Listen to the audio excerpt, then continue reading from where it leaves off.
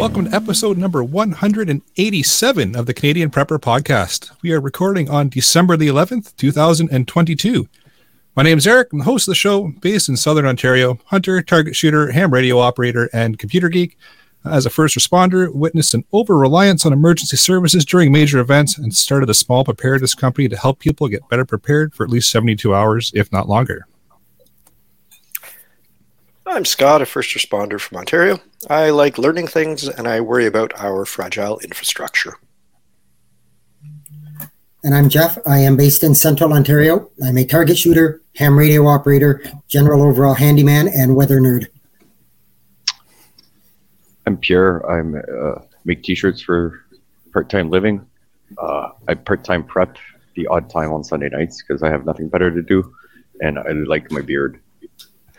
All right, we've got Dr. Roland with us this evening. He's the founder and CEO of Jace Medical and a board-certified medical physician. So welcome to the show this evening, Dr. Roland. We're happy to have you and interested to hear what you have to say about Jace Medical. Hey, thanks for having me. Happy to be here. And yeah, I look forward to the conversation. Want to help support the show and keep the Canadian Prepper Podcast on the air? Buy some swag. We have both the Canadian Prepper Podcast t-shirt and the tactical Velcro patch available at prepperpodcast.ca. All proceeds help keep the lights on, the backup generator, and wood gas fire fueled.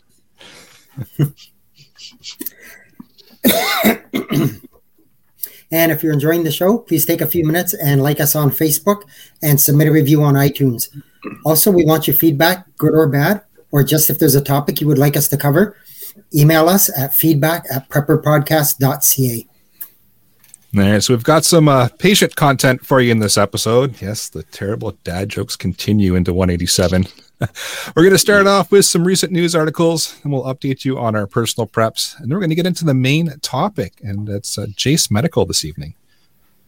So for news articles, I've got an article here that I thought was pretty appropriate for the topic we're talking about tonight. It touches on a local pharmacist talking about a shortage of over-the-counter medicine and antibiotics. So things such as amoxicillin, and I'm sure everybody's heard about the children's Tylenol and infant Tylenol shortage that we've all been seeing here the last little while. It just touches on those and the fact that it's something that's happening right now. And I've got a couple quick articles. One of them is from the Guardian, and it just talks about, I'm sure everybody's, if you've been paying attention, I've heard that there was an attack on the power grid in North Carolina last weekend. They took out 2 substations, knocked out a couple of towns with hydro for, I believe, 3 days or so. They're now getting reports of more incidences of power substations being attacked, this time in the Pacific Northwest.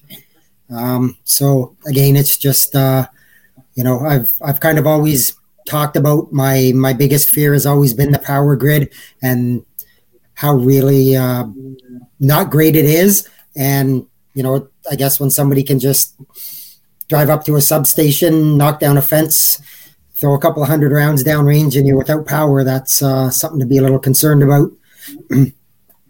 Especially if they can afford a few 100 rounds. Mm-hmm.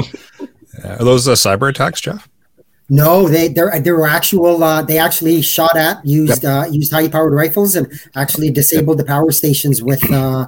So I'm assuming I don't know. They just said that they were weapons attacks, and so I'm assuming you've got oil and all that stuff in your transformers and all that they just punched holes in them and everything leaked out and started shutting down. I don't know for sure, but no, it definitely was not cyber this time. It was a full-out physical attack.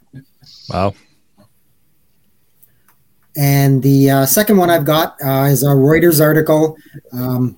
Just as a throw out there, that the U.S. Congress voted to impose the contract on the rail workers to prevent the strike. So kind of a preemptive thing. That's kind of a really whole weird doing there. That there's 12 unions involved in rails in the United States. 4 out of those 12 voted it down. And I thought, in the real world that majority rules, but I guess apparently because 4 out of the 12 voted it down. There was going to be a strike, and the government just simply said, we just can't let that happen in our time now with everything that's going on with supply chains and shortages of everything. I mean, they were talking about a $2 billion a day impact to the U.S. economy on a rail strike. So I'm not obviously a fan of the government and of having the government step in, but I think this time they really didn't have much of an option.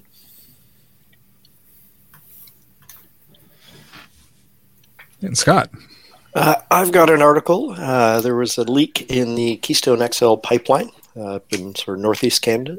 It takes oil from Canada down to the U.S. Gulf Coast for refinement.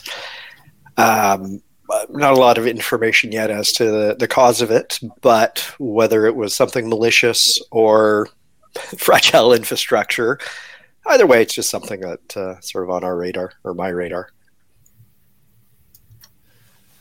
All right. Shall we move into what we've done lately for preps?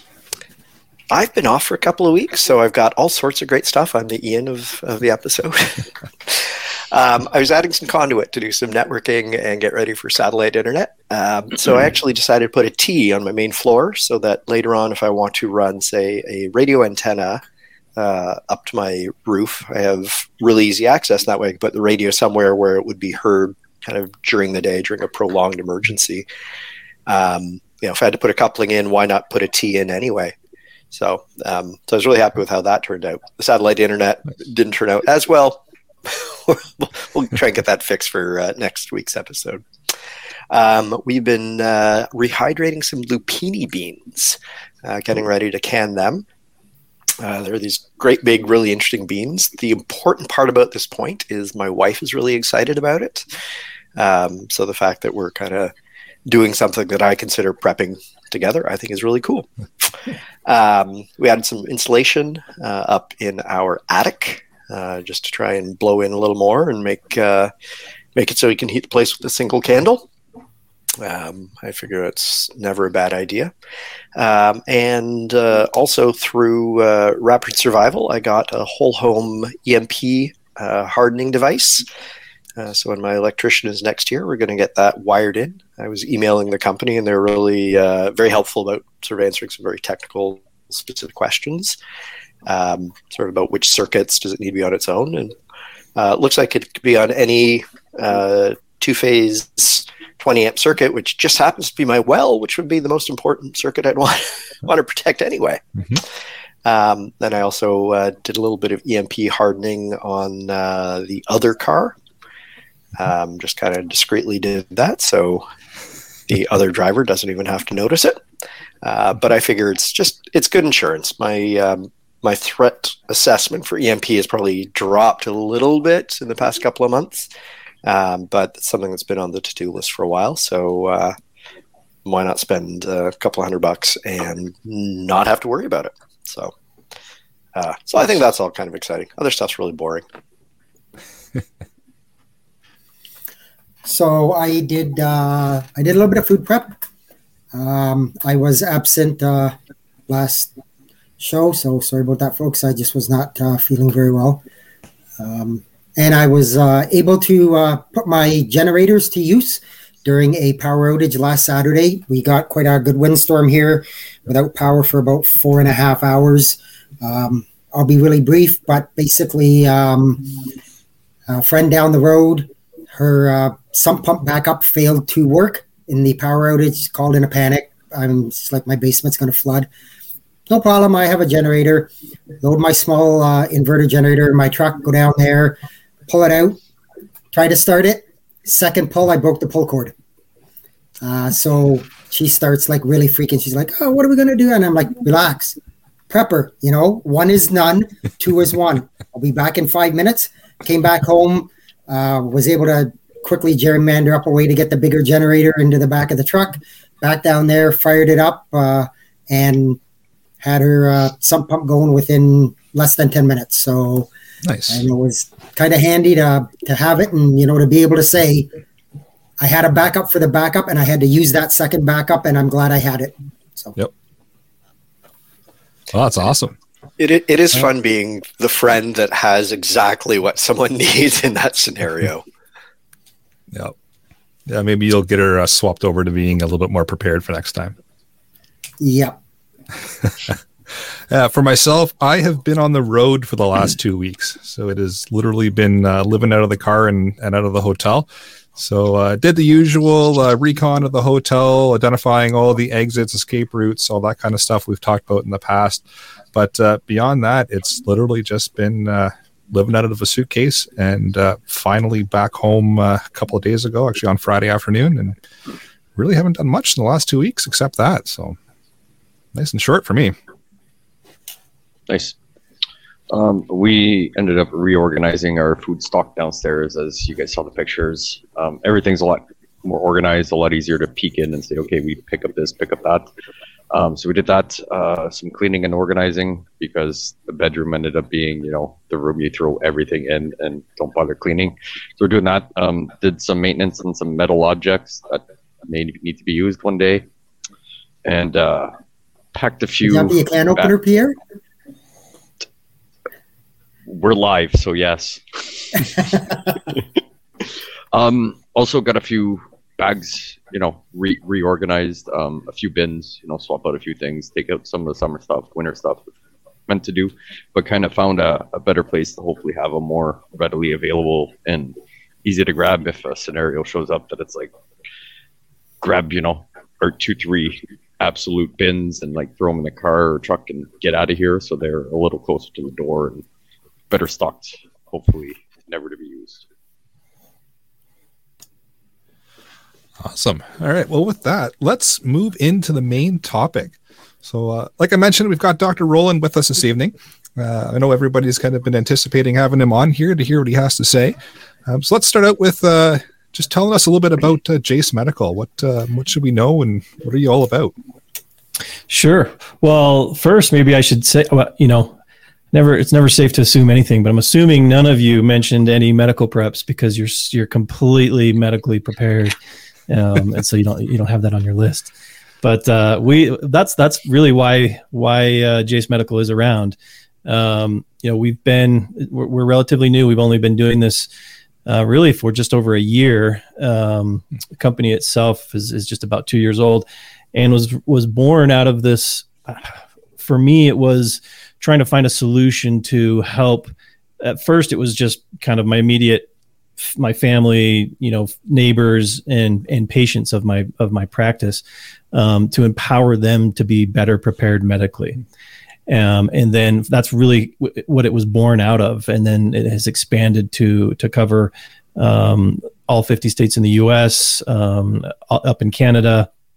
And we're going to be expanding here beyond there as well here shortly. What we do really, that empowering people to be better prepared medically, that's a really broad thing. When you talk about medical preparedness, everyone's situation is different when it comes to their own health. But then there's also things that we all share in common.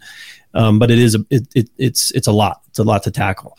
And so we started that mission focusing initially on antibiotics and providing antibiotics before you might need them in an amount that would be enough to. Initially, it was thinking, okay, this is going to be for one adult to cover them for really the widest range of bacterial illnesses that we could think of over the course of a year or two. And we wanted to cover not just the common things that you might run into, things like urinary tract infections and traveler's diarrhea, skin infections, that kind of stuff. But we also wanted to cover the most deadly things. And so that's bioterror. The antibiotics play a really important role in bioterror. Here in the U.S., the top threats that were identified are anthrax, tularemia, and plague. And so our kit accounts for those as well, so that you've got treatment options, not just if you get sick, but to keep yourself from getting sick in the event of an actual bioterror attack. So that's really, the idea is leveraging technology. Nowadays, we've got telemedicine that people are more used to, not just for the patients, but also, regulatory wise. And so we're able to leverage that technology to really bring a physician into your home, wherever you are, to have this encounter, to make sure that what we're doing is safe and appropriate. We are talking about prescription medications after all, but to make that accessible for everyone, make it convenient. And then the last piece of this was to try and keep costs down as much as we could. And so today we offer this pack of antibiotics that is accessible really to anybody, as long as you're in our, that US or Canada right now. Oh, awesome. So how would we access services in Canada exactly? So it's the same website. It's jacemedical.com. You go there, and as you go through the process, the whole questionnaire takes maybe 5-10 minutes at the most. But early on, it will determine, are you in Canada? Are you in the US? And you'll be routed. Really, you get the same questions. It's the exact same questions. But it then gets routed, obviously, to our Canadian physicians and our Canadian pharmacies for the folks who are doing it from Canada. Interesting. So it'll be so you go through the questions on the website. It gets routed to a physician within Canada. Do you do an interview with them over the phone or over the website, or how does that work? So really, only if the physician has questions that weren't answered to their satisfaction in the questionnaire, then yes, they may call for some follow-up information. We've tried to structure the questionnaire to really account for any of those other questions they might have. So it's a rare occurrence, but it happens. And then sometimes the pharmacy, and if I understand right, and I'm not nearly as well versed on all the intricacies of Canadian healthcare law or medical practice law as I am here in the US, but my understanding is that the pharmacies there do have a requirement.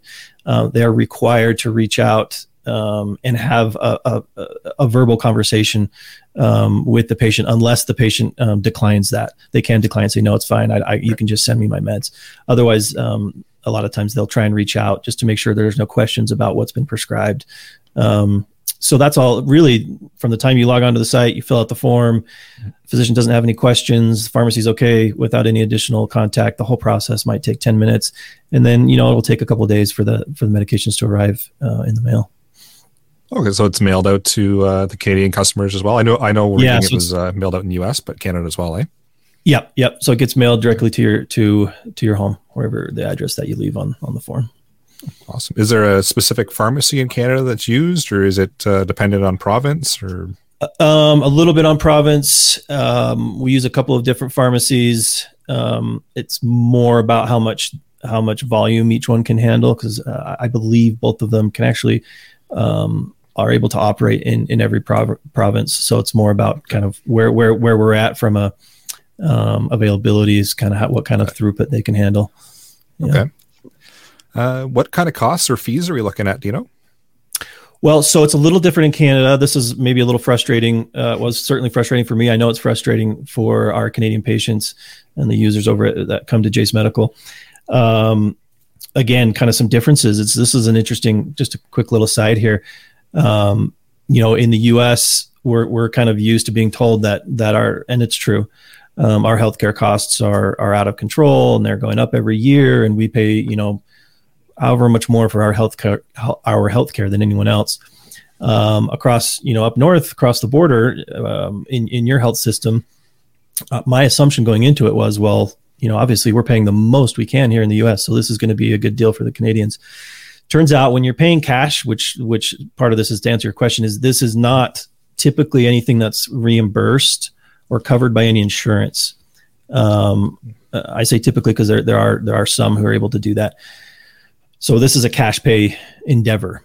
And because of that, even though we have negotiated as best as we could with our Canadian partners, it just turns out that medications in general across the board are more expensive when they're being delivered in Canada than the US. It doesn't make any sense to me. Most of these medications are being made in the same factories. My understanding is Canada may have a little bit more production capacity than we do, but even Canada is getting their raw ingredients from the same place as far as China and India.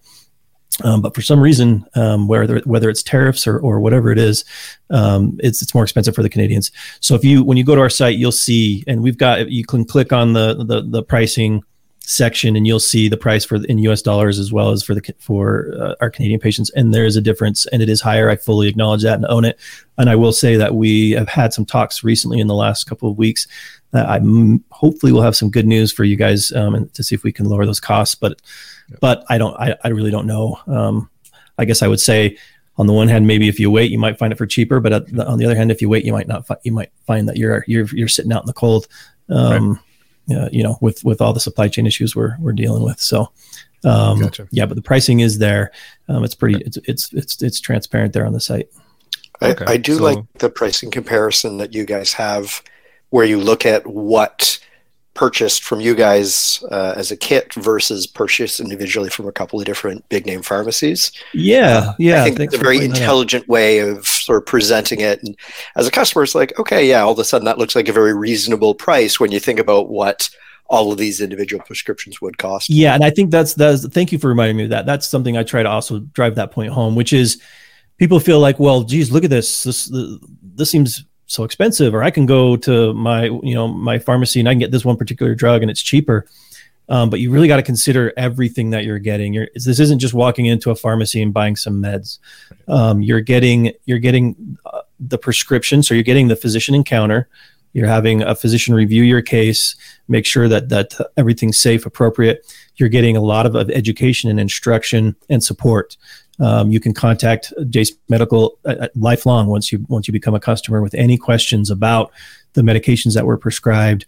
You get the guidebook that explains, in layman's terms, if you're not able to talk to a doctor or someone else, well, that's got, a medical professional explains to you, here's my symptoms. Okay, here's the medication you should consider. Here's how much to take for how long.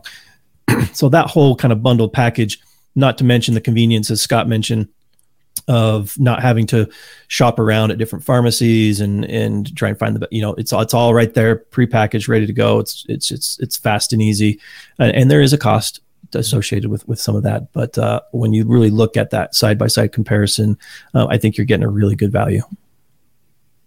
Well, that's good to know. It's a good breakdown. Kind of helps explain the full package that you're getting.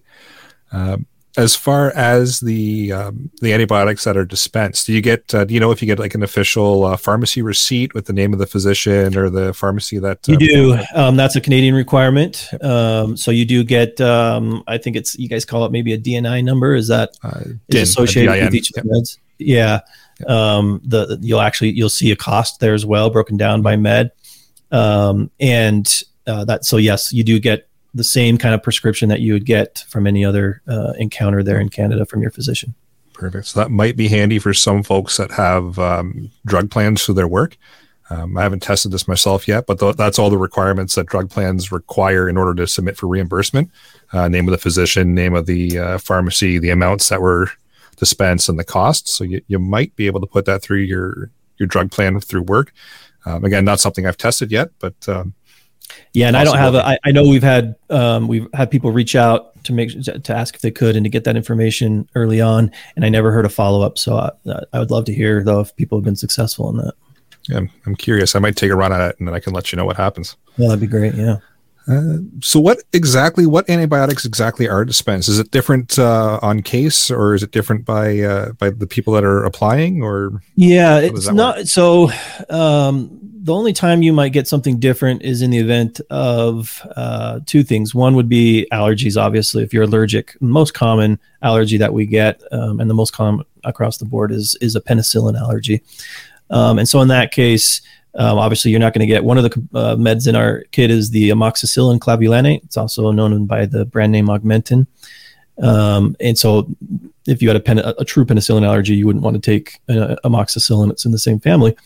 And so we swapped that out for some additional azithromycin, which is a good alternative.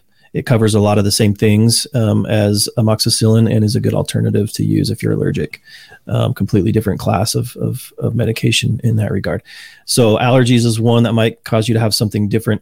The other is depending on what other medications you're taking, maybe for a chronic condition.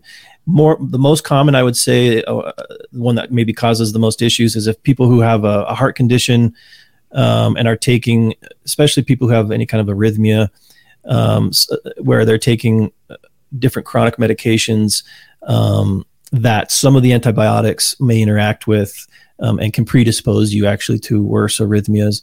And so in that case, again, the physician will make some adjustments. But what we try and do is always, at the end of the day, maintain the value. So if you're not getting one med, you're going to get more of another with that substitution. And in the very rare case that you're kind of maybe allergic to multiple meds, you've got your multiple antibiotics, you're on different chronic meds, sometimes we do just have to kind of take some away, and in that case, we'll make an adjustment after the fact, and with a partial reimbursement to make sure that you're still getting that value. Well, that's good to know, and that's all part of the intake process too, right? Making sure that you're not on something already that's going to conflict with what you're being prescribed. And there is, in the very rare case, it happens where you're not an appropriate candidate for something like this, and we try. That does not happen very often, but that's part of trying to be responsible about how we're doing this.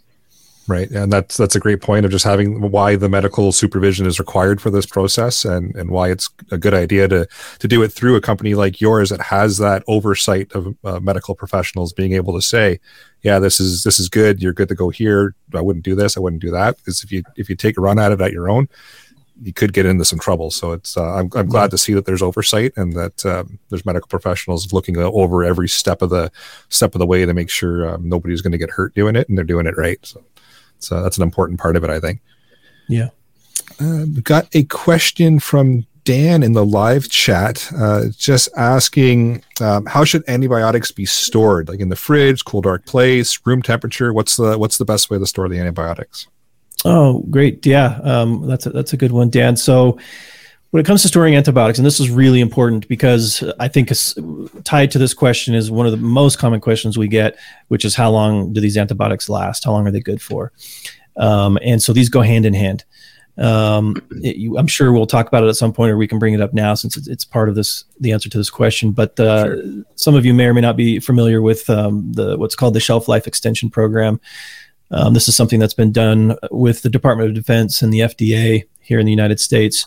Where, just a really quick kind of background, the Department of Defense maintains some significant stockpiles of medications, including antibiotics, that they were having to turn over, every year or two at considerable expense. And so they wanted to find out, are these medications really expired? Do we really need to be doing this often?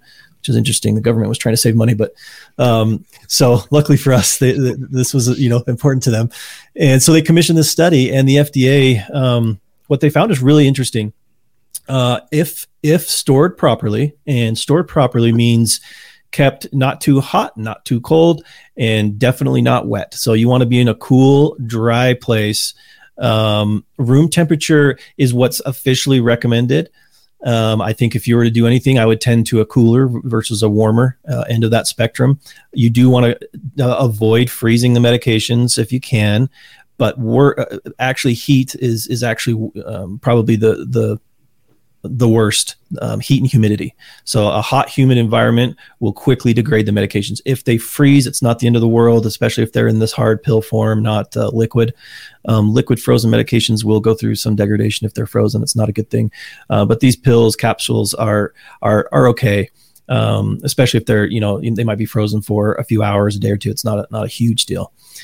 So cool, dry is ideal. And if they're stored properly that way, this study showed that really on average, you had at least 5 years before you saw any real degradation starting in the potency of the medication, with most of them being fine out to 15 plus years.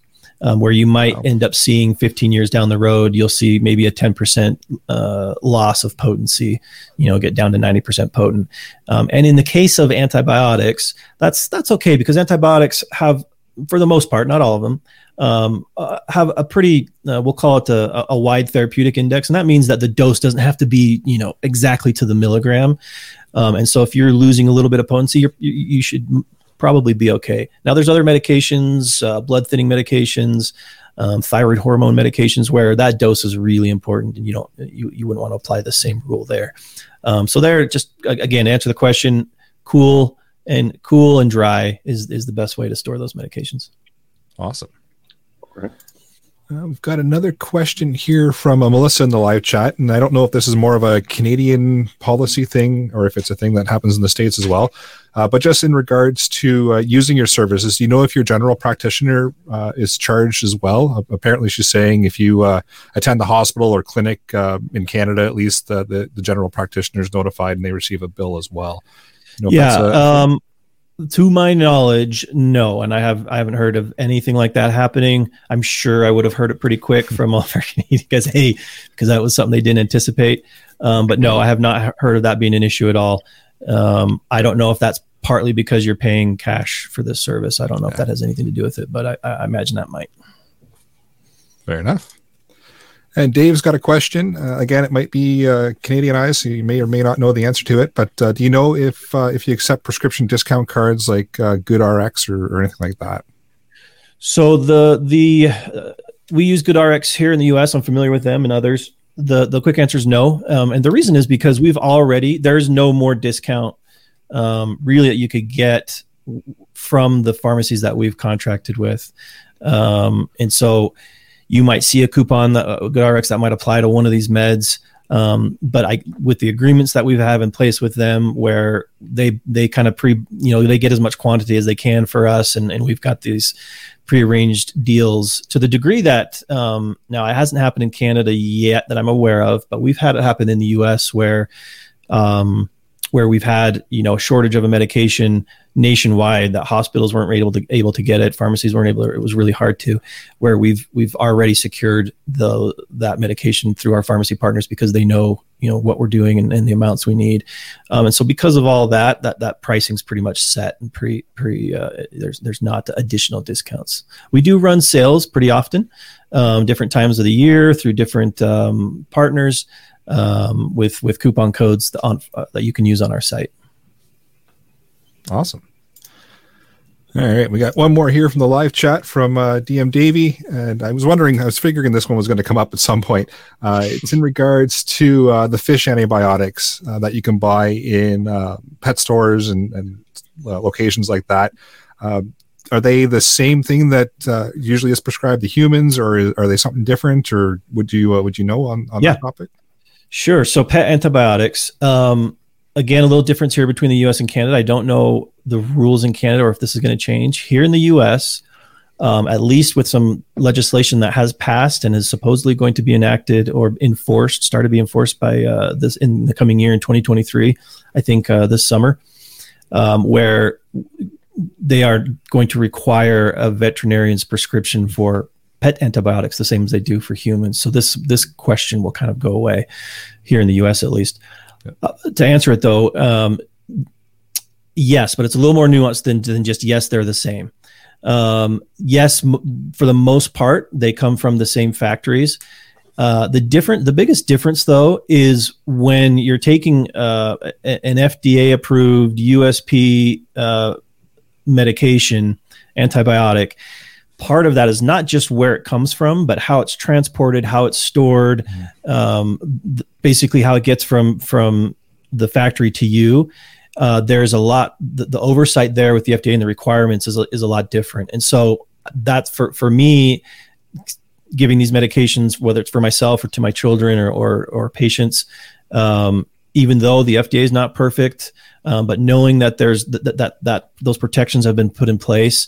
Whereas they're not the same for the pet medications, where it might have been sitting, in a hot, what am I thinking of, container ship for who knows how long, before it got to the pet store and sat on the shelf and got to you. Those kinds of things that you're not able to see and be a part of, but for the human side of things, the FDA side of things, those protections are supposed to be in place. So I think that's the biggest difference between the two. Are they the same medications in the same amount most of the time from the same point of origin? Yes. But that doesn't mean you're getting the same thing when you pick it up off the shelf. Well, it's good to know about the behind the scenes handling and such. I don't think that's something that a lot of people really consider. So that's that's really good information to know that, and it makes sense. Yeah. The human stuff is watched a lot closer than the pet stuff and is handled a little bit differently. So that's great to know. It's good information.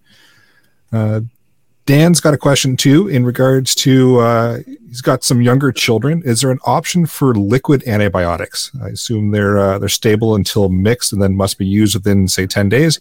Would the shelf life be the same? Yes, Dan's right on. As far as once they're mixed, you have 7 days to 2 weeks at the most, typically, to consume the medication. However, if they're left in their powder form, then yes, they would be treated very similar to your pills and capsules like we talked about before, as far as their viability. Now, through Jase Medical, this is something that right now our service is limited to the ages 12 and older. So you can get medications for your minors, for your children. 12 is that cutoff. And the reason being two things. Number one, typically children under the age of 12 have a harder time swallowing pills. But more importantly, is the dosing changes. A 12-year-old is big enough that we would give them an adult dose of most of these medications. And so the dosing is pretty straightforward. When you're talking about someone less than 12, you're talking about weight-based dosing, which we're used to as parents. You look on the children's Tylenol bottle, and it tells you, if they're this age or this weight. Here's how you count out those milliliters. But it is a little more complicated. So we've been working hard with some pediatric pharmacists over the last year, and we're really close to being able to actually offer a true pediatric version of the same Jase case, where you as parents will get the medication in powder form with some very clear instructions on how to properly mix that and how to properly dose it. And we're really excited about that. It's kind of a big hole, I guess, in the service when you can't cover a whole segment of the population in our children. So that's something that we're working hard with. But for now, you can crush up adult size medications. It just really gets really tricky with the dosing of it to be safe. Awesome. So we know right now Jase Medical covers the USA and Canada. Do you guys have any plans on expanding to Europe? Was one listener was interested in that, or really anywhere else in the world, or are you planning on just sticking to North America? No, so we're definitely expanding. We've been working for a while. Australia is our next country that we're just hopefully any day now. Just ironing out a couple of things. After Australia, we are looking to the UK and then around Europe. So I would say just over the coming months to keep an eye out for that, and we hope to be there pretty soon. Awesome. Good to know. And I see Dan in the live chats beat me to my next question here. Any plans to expand into any other types of medications, or are you going to be strictly sticking with the antibiotics? Well, so if you'll recall at the beginning, I mentioned our mission, which is that empowering people to be better prepared medically. So the answer is we absolutely will be expanding and are very close. Maybe even will happen before we get to Australia, but that is to venture into. I mentioned the chronic people taking chronic medications, blood pressure medications, diabetes, thyroid, epileptics. I mean, the list goes on and on. High cholesterol. And so we have developed a service to do something very similar for those patients. You can imagine it's more complicated than just a set pack of antibiotics that everyone gets, and so that it's taken a lot more. There's a lot more behind the scenes work, but we're really excited about it. I think it's a huge need for a huge segment of the population, and finding a solution that's very similar to what we're doing with antibiotics. We're really excited about, and so that's in the coming weeks. Hopefully, in the next 4 at the most 6 weeks, you should see our chronic medication service launch. Well, that's really exciting. I know that's a big question that I get quite a bit, either doing this podcast or running Rapid Survival. I get that question all the time. What do we do for this chronic medication? What do we do for that? We can only get so much through our current physician. That I'm sure that's going to be very, very well received. That's a big gap in the preparedness world that sounds like you're going to be able to fill. So that's fantastic. Yeah, and I'll speak from my perspective. I'm on a couple of those, I guess you'd say, chronic medications, and I literally could not get into a doctor I could not get into an after-hours clinic. I couldn't get a hold of my doctor. I ended up having to go and do it through an online service just to be able to renew my prescriptions. It was one of the most frustrating things that I've ever had to go through. Yeah, I'll bet. I mean, again, a little difference between Canada and the US. I know here in the US, it's dictated by the insurance companies. Your physician very rarely will your physician provide a prescription for more than 3 months at a time. That 90-day thing is just, that's what the insurance companies will reimburse. And so that's what it is. But the reality is, if you're a patient who's been on, we'll just keep it, let's call it like a blood pressure medication. You've been taking it for 10, 15 years. Your dosage hasn't changed. You see your doctor as you're supposed to routinely and everything's great. There's no reason why that patient shouldn't have a year prescription for that medication. It's safe. In some ways you could even argue, like for Jeff, it's even safer because he's not having to go and go through all of these hoops to try and get the medications that he needs. And so again, it's not for everybody. It's not for every drug. It's not for every condition. But for that, the people that it applies to, it's a no-brainer. Why aren't we doing this? Well, very interestingly, a friend of mine had done some mission work down in sort of Central America. They had gone and seen people who had had zero medical care for large portions of their life. Some of them they put on some high blood pressure medications and gave them a year's supply. And when they came back a year or two later, a bunch of them had very negative effects. After they'd gone off the medication, they'd been on it for a year, they went off, and then there's a huge incidence of strokes. So I think the ability to sort of keep on these medications that we've described as being very important to our day-to-day health is... Certainly. I think, as a family medicine physician, I'm all about trying to avoid having you take medications to begin with. And hey, if we can do some lifestyle modifications, if we can do this in another way, let's do that. But once you're on it, I mean, like you point out, Scott, a lot of these medications can be really dangerous to just, if you just stop, all of a sudden you didn't have access. You're in some of the medications, like, insulin is obvious. You don't have insulin. That's one of the ones within days it's vital, right? Blood pressure medications, you could argue, well, maybe not so much, but you bring up a great point.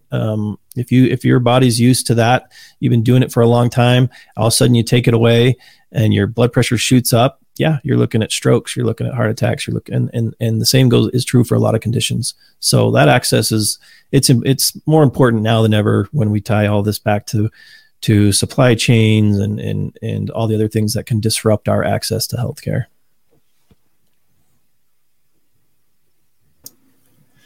You had a few more questions, Scott? Yeah, part of my origin story was watching After Armageddon. It was a History Channel, drama-mentary docudrama, sort of looking at a lot of the stuff we talk about. Likewise, 1 second after, antibiotics are a huge issue. I have a few antibiotics in my supplies. And they gave me a huge sense of relief and calm, sort of having that tick box accomplished. I look at potential disasters as resource depleted times. What are the items that are important to me, and what are things that are going to be really hard to get or improvise after whatever switch is flipped? And I mean, antibiotics are a huge sort of, not even a red flag, like they're a giant target for me. You've alluded to the training package that comes as part of your Jase case. I think we talk about getting to know our equipment, using stuff.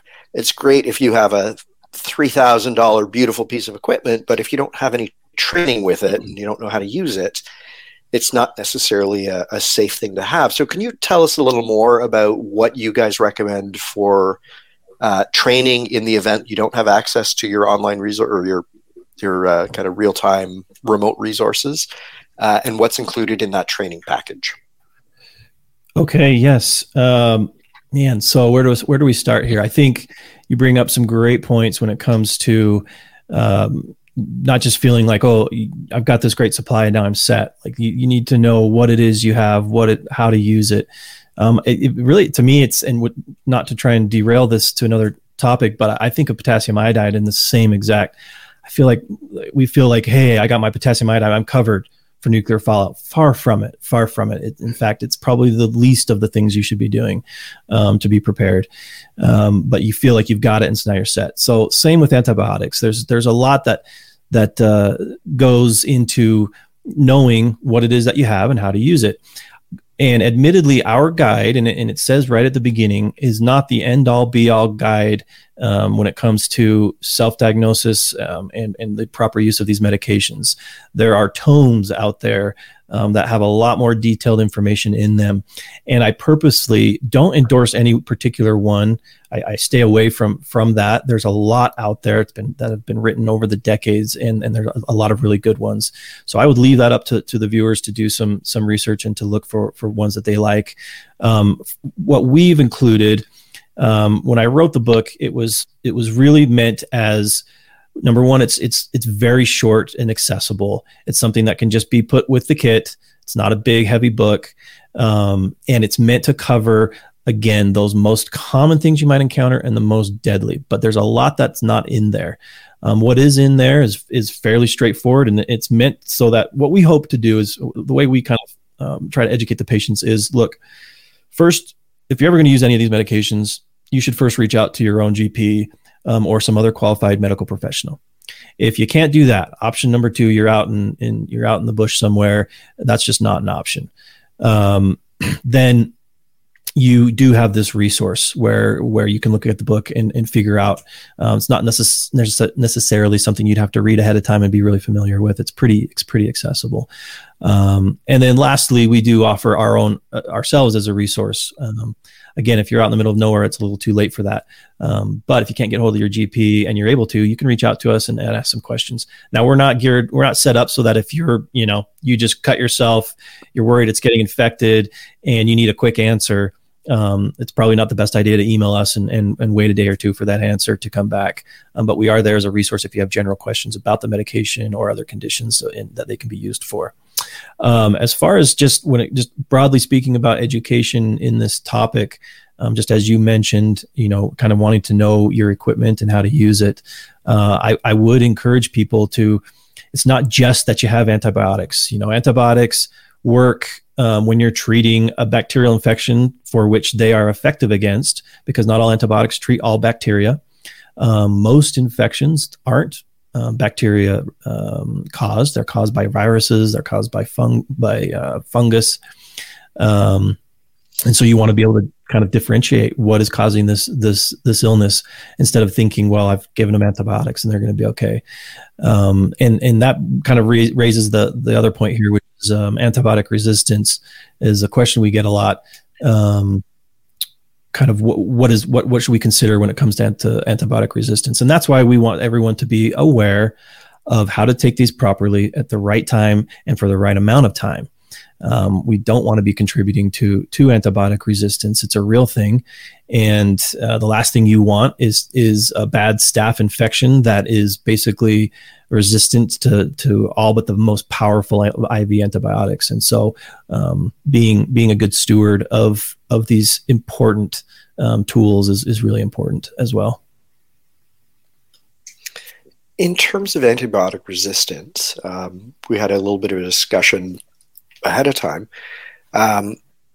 After a scenario where the world has changed and there isn't common access to regular antibiotics, are the existing antibiotic-resistant bacterial strains likely to still be the dominant strains, or are they going to be outcompeted by sort of the regular non-resistant strains that all of a sudden don't have antibiotics to have to fight against and might have sort of an evolutionary advantage in terms of sort of that competition, the scenario being, or the metaphor being, if you're wearing all sorts of body armor because bullets are flying, that's great. But if you're wearing a suit of armor and you're in a foot race, it's really a disadvantage. So sort of in that sort of bacterial resistant sense,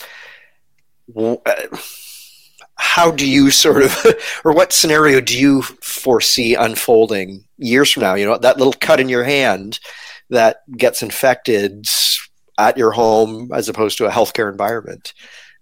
You kind of answered it, I think, in the question. I think, you know, if we look back at some precedents with you know, you can look at very similar things with viral illnesses. We saw it even with COVID, and that's a very predictable, for the most part. It's a predictable pattern or evolution, call it, when we look at how these organisms propagate, and using COVID as the example, right? When you've got something that's just very virulent and very deadly, it kind of kills off its host. That doesn't work to further its existence in the long run. And so by the same token, I think we would see a very similar thing happen with the bacteria, as you kind of alluded to. And it is true. For the most part, these super bugs that we hear about in the news, they exist in the hospital environment, because they need all that armor, to use your analogy. Take all that away, and I think the natural kind of evolution of how they would do best out in the wild, quote unquote, we would see a return to a lot of those strains that may be more susceptible, and in that case, you know, that would obviously be a good thing for us with using the antibiotics that we have at hand. So yeah, you know, it's a very interesting thought experiment to go through. I'm not sure we have any good answers, but it's I think a thought experiment's the perfect description for it. Yeah, for sure. Oh, awesome! Any other questions from the panelists at all?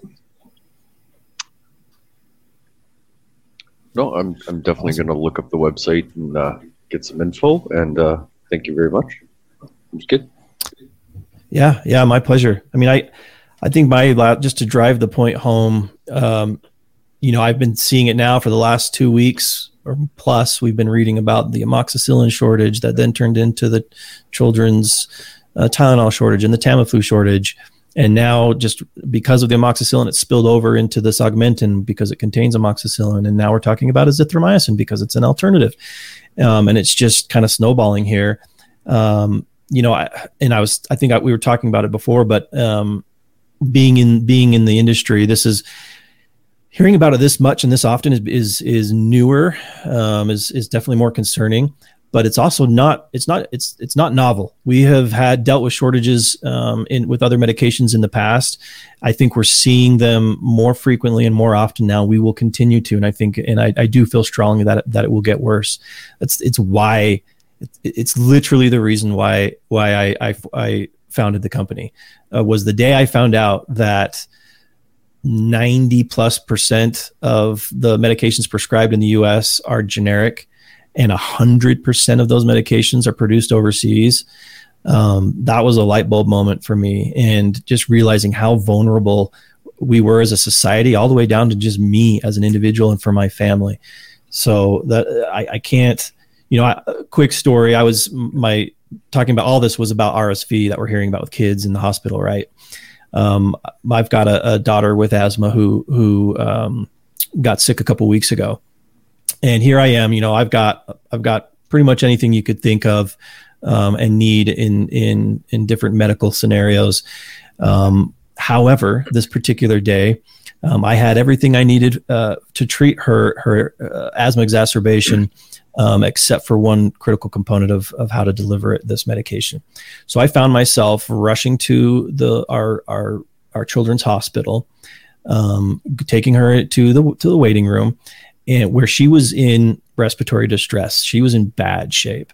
And I remember holding her in the emergency room, and I was just, I felt so helpless. And that feeling of helplessness is just, it's back to why we founded this company. We are here to empower you, to empower our patients to not be in those situations. to the degree that we can, as much as we can. There's nothing like that feeling, maybe where your neighbor is worried that they're going to flood because their system, their power just went out, as Jeff brought up, and feeling helpless until you've in that moment and felt it. I mean, that should be the one and only driver you need. And hopefully just hearing about it from someone else is enough to make you realize, okay, I don't ever want to be in that situation. But so we're doing what we can. We're starting with these antibiotics. We're going to grow from there. I'd encourage everyone to check out jacemedical.com. It's a quick and easy process. Once you've got it, you've got it. You're pretty well covered for a lot of different issues for years to come. Oh, that's awesome. And we appreciate you filling that pretty big gap in the preparedness world, because it's something that's been missing for quite a long time, where people are able to go and fill all kinds of other voids and prepare for all kinds of other things. But then you hit the medical world where you need a physician to oversee certain things, and you need that professional aspect in order to oversee that things are done safely and responsibly. And I think it's fantastic that you've got a system out here now that we can all access, and we can be responsible at how we access it. And we've got professional oversight as well when we do access the services to make sure that nobody's going to go out and, do the Google thing and say, oh yeah, I know how to do this now. Actually having the medical professional overseeing things and helping us out is filling an absolute huge gap. And I thank you for coming out and talking to us this evening as well, and helping spread that word, because I think it's an important thing to get out to the preparedness company. And it's really fantastic that you're expanding into Canada and have thoughts of expanding worldwide, because it's a big gap that is everywhere. So I appreciate thank you. The time. Thank you. Stephen. Yeah, you're very welcome. Always any chance to get the word out, we try and jump on it. So we appreciate the platform and the opportunity. That's awesome. And we look forward to having you back in the future to hear about your expanded options and hearing about how you've expanded elsewhere as well. We'd love to have more available. We'll get you back out to talk as well. I know you've got some time restraints here, so we will let you go. And like I said, you are welcome to come back anytime you'd like. And also any of the listeners that have questions, you can shoot them into feedback@prepperpodcast.ca, and I can make sure they get to Dr. Roland for you. Thanks, guys. Thanks, everyone. Yeah, thanks for your time. Thank you. Okay. Well, with that, let's move into the podcast challenge. Well, I think if you haven't started already considering your medical preps, and if antibiotics should be a part of your plan, maybe we'll use podcast challenge as a little nudge to consider that. Review your medical preps and see if antibiotics are something that would be appropriate for you and yours to have access to in the event resources become further depleted. And I put a link in the live chat, but for all the audio listeners, if you go to jacemedical.com and /rapid survival, that'll kick you through to the Jace Medical website, but it also gives you $10 off their service. So again, jacemedical.com /rapid survival, and you get $10 off. So check that out if this is something that is of interest to you, or maybe will help you take on the podcast challenge for this week. All right, what do we got for upcoming events?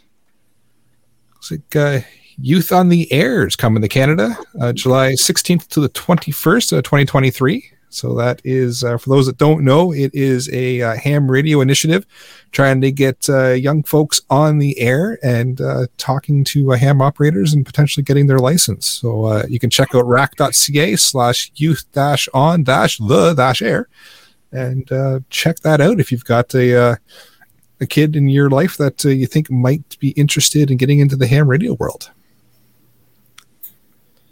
Cool. All right, we got a weather blurb there, Jeff. Sure we do. Why not? So we are looking at the potential for another fairly large storm outbreak to occur, make its way across the U.S. and parts of Canada this week. Severe weather, tornado potential as well in that are expected to develop by Tuesday night over Texas, Arkansas, and that area in the south, and last well into Thursday. So this isn't going to be just a quick in and out thing. It's going to be a line storm. Small potential for a derecho to come out of it. I really wouldn't bet on it, but the potential is always there. We're at that time of year where it's always the conflict of the cold and the warm. I know I've said it before. This is around the same time last year that was that quite prolific tornado outbreak in the U.S. that killed upwards, I believe, of about 20 people and caused all kinds of damage. So the risk is there. Pay attention. Of course, on the backside of any cold front like that, you get the risk for obviously snow. So we're looking, at the Dakotas, Wyoming, Minnesota, states to the northeast. They have the potential for 18 to 24 inches of snow, and blizzard conditions are not out of the question. That also applies north of the border into Saskatchewan, Manitoba, Northern Ontario, potentially even getting into Southern Ontario late in the week. I'll be keeping a bit of an eye on it and popping stuff up on the Discord. I did put a link there for my good friend, Mr. Ryan Hall, who's got a good take on what he thinks is coming this week. So have a good look at it. And again, always don't be scared, be prepared. Awesome. Yeah. Old Man Winter, I think, is finally showing up. He tried to show up a couple weeks ago, disappeared. I think he's back for good now. Great. Deal of the week. Canadian Tire Christmas season has some extension cords on, including a lovely 12-gauge 50-footer with 3 outlets, lid end. To Alan's point, I don't think you can ever have too many CO detectors, too much duct tape, or too many extension cords. So that one is a good 35 or 40% off. And, a couple of mine are deployed for like giant inflatable things that amuse my kids and me. But I think those are always good to have if you're running generators for sump pumps and that kind of thing. Fair enough. All right, shout outs. I got a quick shout out to a new Patreon, Eric. It's not me. This Eric spells their name with a K. So they've hopped on the Patreon at the $2 level. So we appreciate you helping keep the lights on and the backup generator fueled. I want to shout out my mag buddy who teaches me useful things like armor analogies for antibiotic resistance. Awesome. All right. Some email and iTunes reviews. So we've got a YouTube comment from Mayday Homestead. And it says, I was surprised when I only see a handful of likes and views on these videos until I remembered that they're actually always listened over on the Spotify app. We love you guys. Miss you on the weeks you're busy with life. We always forget to go live, but we enjoy every episode. And they bring up a good point for the YouTube and for the live show. It's not our most popular format. We do have our listeners that hop on live every Sunday and help us out with comments and chat and keep things interesting. But majority of our people that listen and kind of listen to our content is all on audio on the Podbean, Spotify, iTunes, all those applications. So majority is all audio based. But we do have people that pop in every Sunday and watch live as well. And it always makes things fun to have those live comments. All right. With that, I will bring episode number 187 of the Canadian Prepper Podcast to an end. And you can find the podcast on iTunes, Podbean, Spotify, or, of course, your favorite podcast app. Please help us out. Submit a review. It does help other people find us. And we do record these shows live on Facebook and YouTube. If you want an early peek at the shows, please subscribe to the YouTube channel, Canadian Prepper Podcast, and click the notifications tab. That gives you an alert when we are going live. If you want to contact me, you can reach me at feedback@prepperpodcast.ca, or I am frequently on the Discord. I'm not responsible enough to have my own email address, so feedback for prepperpodcast.ca works just fine for Scott as well. You can find me at Off the Wall Customizing. The Discord, not often, but the odd time I'll be there, as well as the other CPP on Monday nights on YouTube's. Awesome. And please check out Rapid Survival at rapidsurvival.com. You can get me there on the live chat, or you can also email me at feedback@prepperpodcast.ca. So thanks for joining us this evening. Until next time, be prepared, stay safe, and keep learning.